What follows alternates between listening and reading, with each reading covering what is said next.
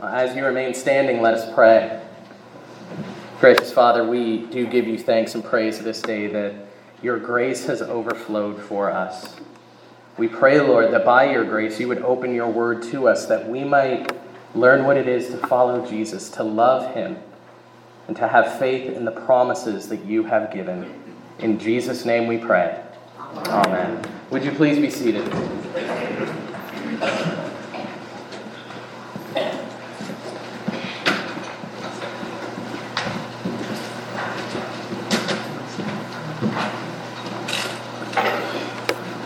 I have a vivid memory of going to the mailbox as a child one day and finding a letter there that I believed would change the lives of my entire family. I took the letter and went running back into the house, yelling for my mom so I could hand that letter to her that told us that we were already winners. Gathering from the chuckling, many of you already know the letter that I am referring to. Of course, it was Publishers Clearinghouse. Those of you who don't know what that is, that's great for you, and you can come ask me after the service if you like. As I handed her that letter in my joy, my mother gently explained to me that in fact no money was coming our way. That it was a marketing scheme with an empty promise attached to it. Some promises are like that, aren't they? They're just too good to be true. And after years of empty promises, we can become skeptical of hearing a promise from anyone. And yet, it is a promise that lies at the heart of God's plan of redemption.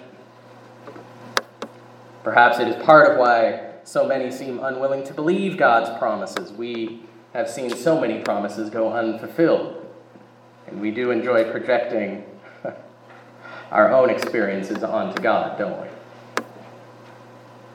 Well, this fall, we're going to be walking through about 10 chapters in the book of Genesis.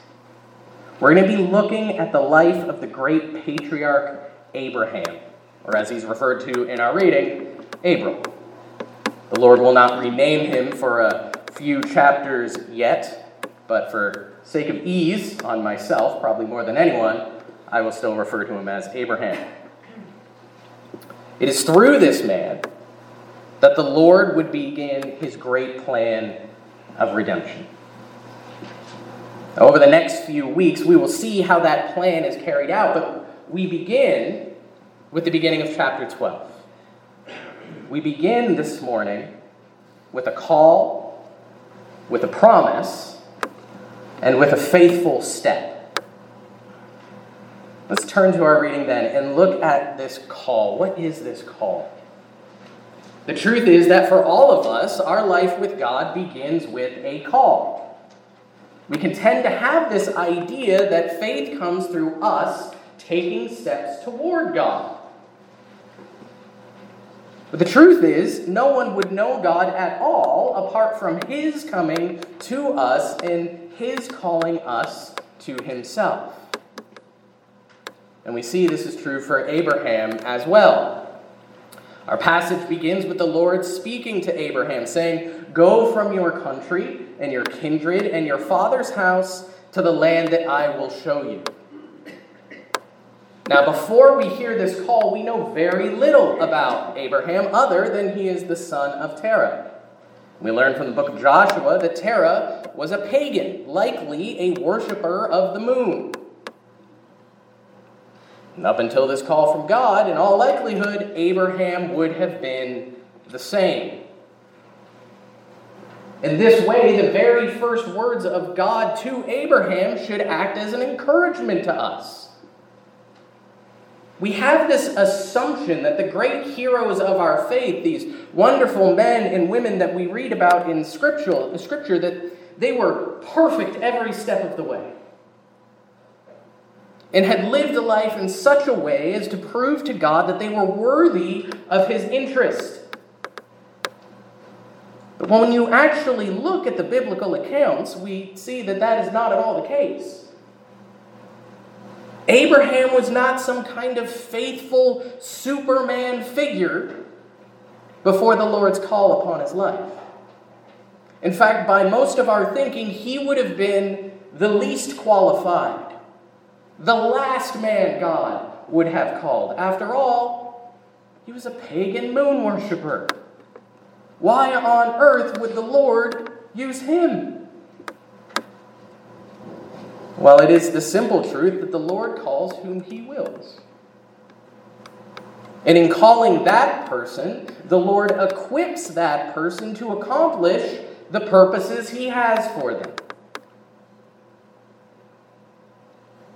And so from this wrong sort of guy came the great nation of Israel and eventually Jesus himself. What an encouragement that should be when we think about our own lives of faith, our own lives with Jesus, when we doubt whether we have value to the Lord or think that our sin disqualifies us from serving him.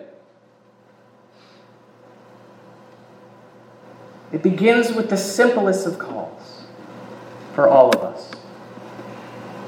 And it did for Abraham as well. The Lord called Abraham to go. Leave your father, the land that you've known, go to the place that I will show you. Now again, one of our assumptions is being challenged here because we tend to assume that knowing the will of God, knowing the call of God, is this highly elaborate thing.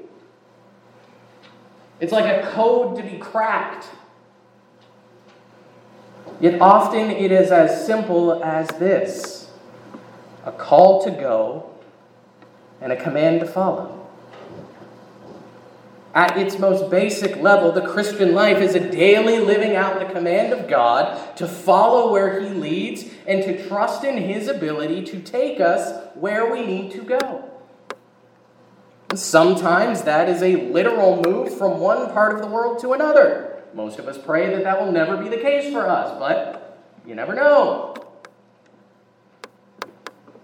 Mostly, it is simply following his command on how we are to live wherever it is he has placed us. And so on the one hand, it is far simpler than we imagine. Yet I think we can be honest that it can be intimidating as well. In being called to go, Abraham is told to leave behind everything he's trusted in.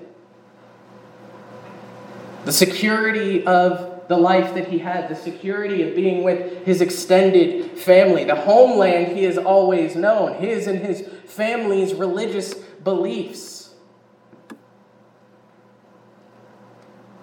And not only is he told to leave all that behind, but the call is to go to the land the Lord will show him. He's not given an itinerary here. He doesn't have a map. He doesn't even have a specific location. He is simply told to take his wife and his nephew and all their possessions and go somewhere.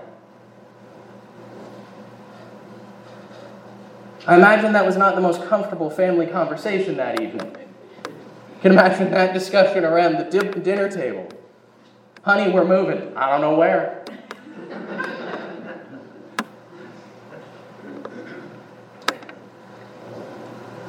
I think sometimes we wish God would give us a little more information, huh? What is it then that would motivate Abraham to go? Well, it's the subtle promise contained here. Even though he does not know where he is going, the promise of God here is that he, God, will show Abraham. It is the promise of God's presence and guidance along the way. He doesn't know where exactly he's going, but he knows that God is leading him. And friends, that is the same promise that is extended to each and every Christian. When Jesus himself said, "I am with you always to the end of the age," and by the gift of the Holy Spirit, he is present with each and every Christian wherever he calls us to go. If that is all you had to go on, then would it be enough for you? Go where I lead you. Follow in obedience, and I will be with you the whole way. That is what Abraham is given. It's what all of us are given. Is that enough for you?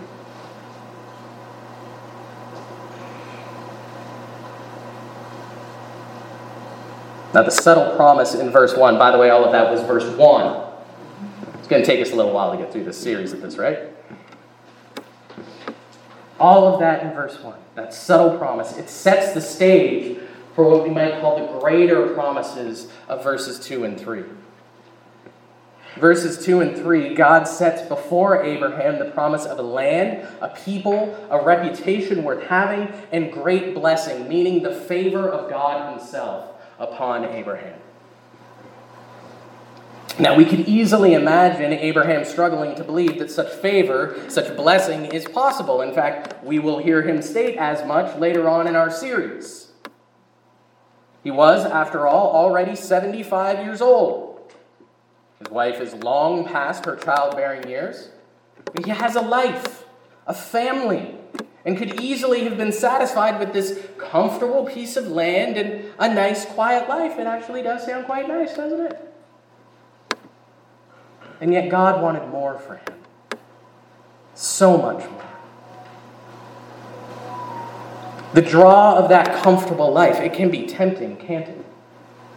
Yet what if the Lord has commanded something more? What if something greater is planned? Would you be willing to risk the comfortable life to be a part of the greater plans and purposes that the Lord has? That is the choice laid before Abraham as he considers the promise of God. The Lord makes this wonderful promise, and we don't know anything about what was going on internally about Abraham. The Bible doesn't tell us. All we know is that he goes. He packs up the family and off they march. And as great as this promise is to Abraham, it turns out that the promise is about so much more than Abraham.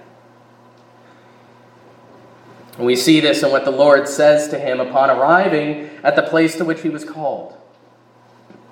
The Lord appears to Abraham and says to him in verse 7, "To your offspring I will give this land." Not to you, Abraham. You're not going to have this land. He was promised a nation to come from him and a land to dwell in, but those things will not be fulfilled in his lifetime. He would not see them. You see, the point here is that the greater blessing that God offers to Abraham is to serve God for a purpose greater than himself. It is the same call and promise he makes for every Christian life. That he will give us blessing along the way, to be sure, but the greater blessing is playing our part in the greater purpose of God. Sometimes that means being the leading man like Abraham, who does the incredibly faithful act. But sometimes it means being that anonymous parishioner your entire life. The one who most of us would walk past the street and not even take notice, and yet has served the Lord faithfully. The one who is anonymous to us and yet is in no way anonymous to the Lord, and will one day hear the great words of blessing that we should all long to hear as this anonymous person sees Jesus and he says, "Well done, good and faithful servant." That is the blessing that awaits. But even as Christians, when we think about blessing, when we read about Abraham being blessed here, what did our mind go to? It's the material, right? We always pivot to the material. being given the things of this world. But the blessing of God is really about having the favor of God upon us so that we might follow him in this world and receive his welcome when he calls us home. For that is where the greater blessings lie, to come to our end and to receive the crown of life and the joy of eternal life in the presence of Jesus. That is the blessing he desires for his people. It is the greatest blessing on offer. And the beautiful thing is, as we live this life with the favor of God upon us, we get to extend that blessing to others.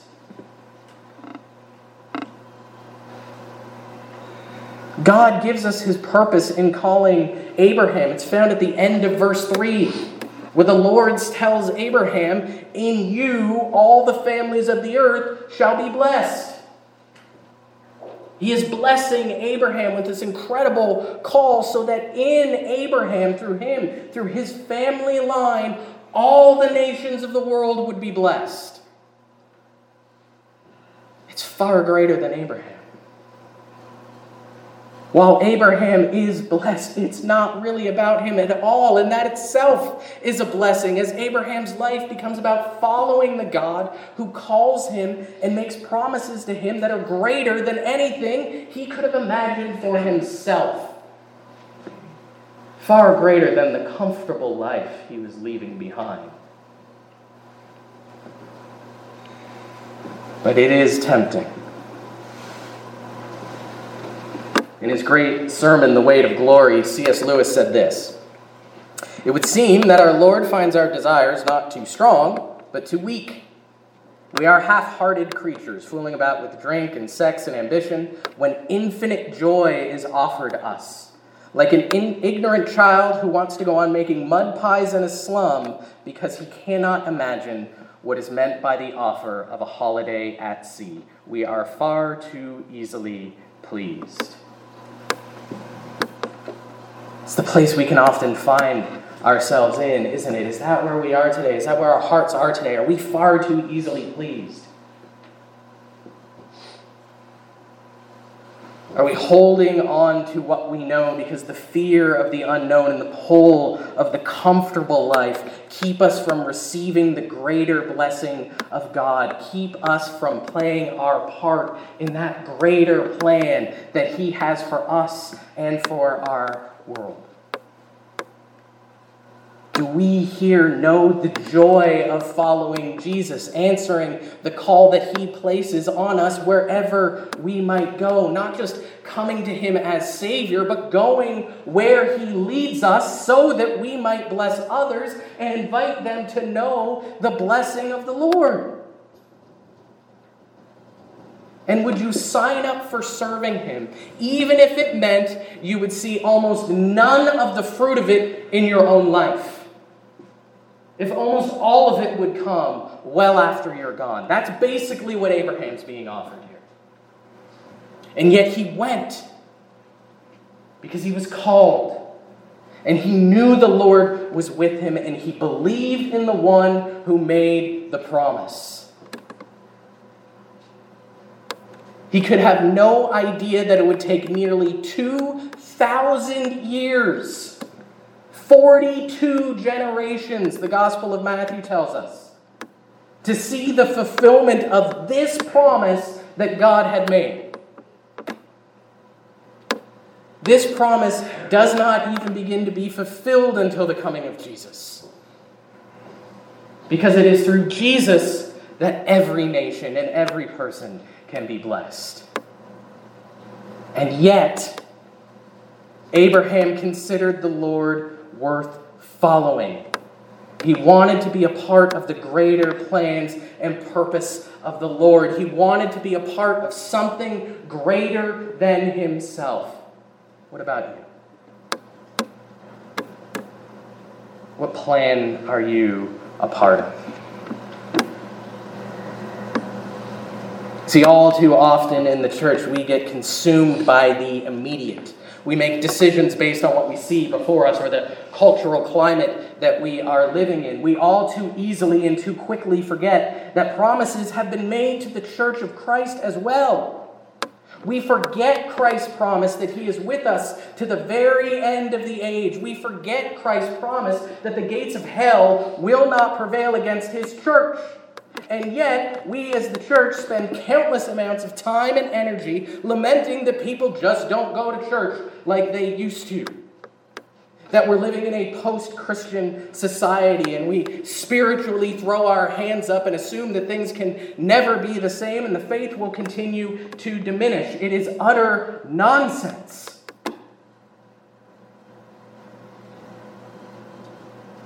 We don't know the ups and downs that the church will face in our time or any time, yet we still have the promise of Jesus, do we not?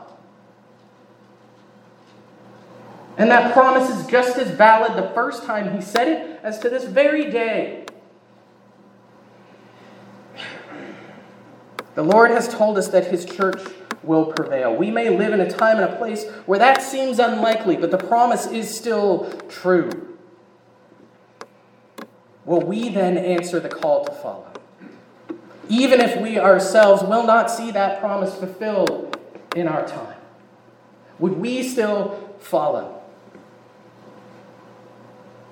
Even though we don't have a GPS readout of what it's going to look like or where exactly we're going, would we still follow him because he has promised and he is faithful? Or will we allow fear and comfort keep us from the greater plan?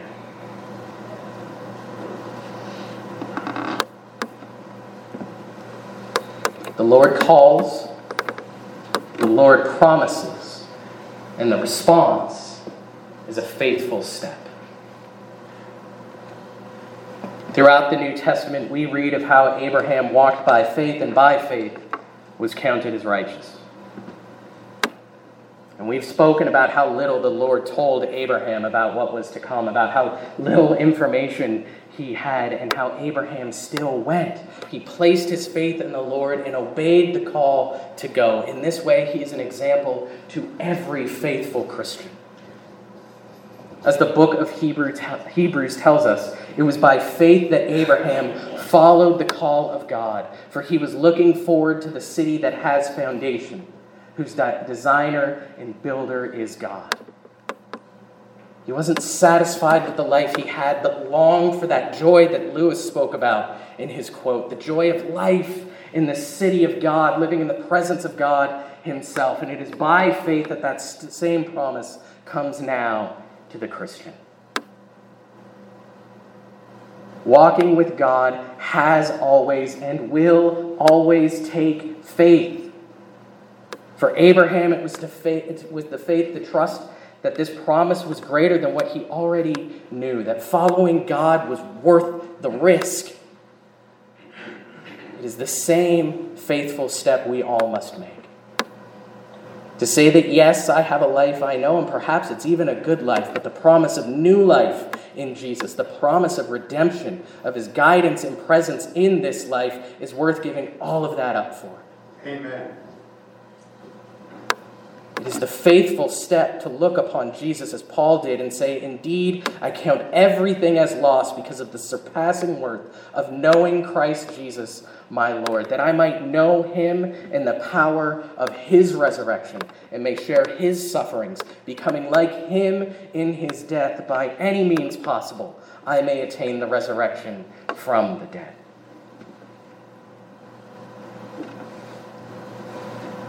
As we journey with Abraham this fall, we will see that he was not perfect. In fact, we'll read all about it next week.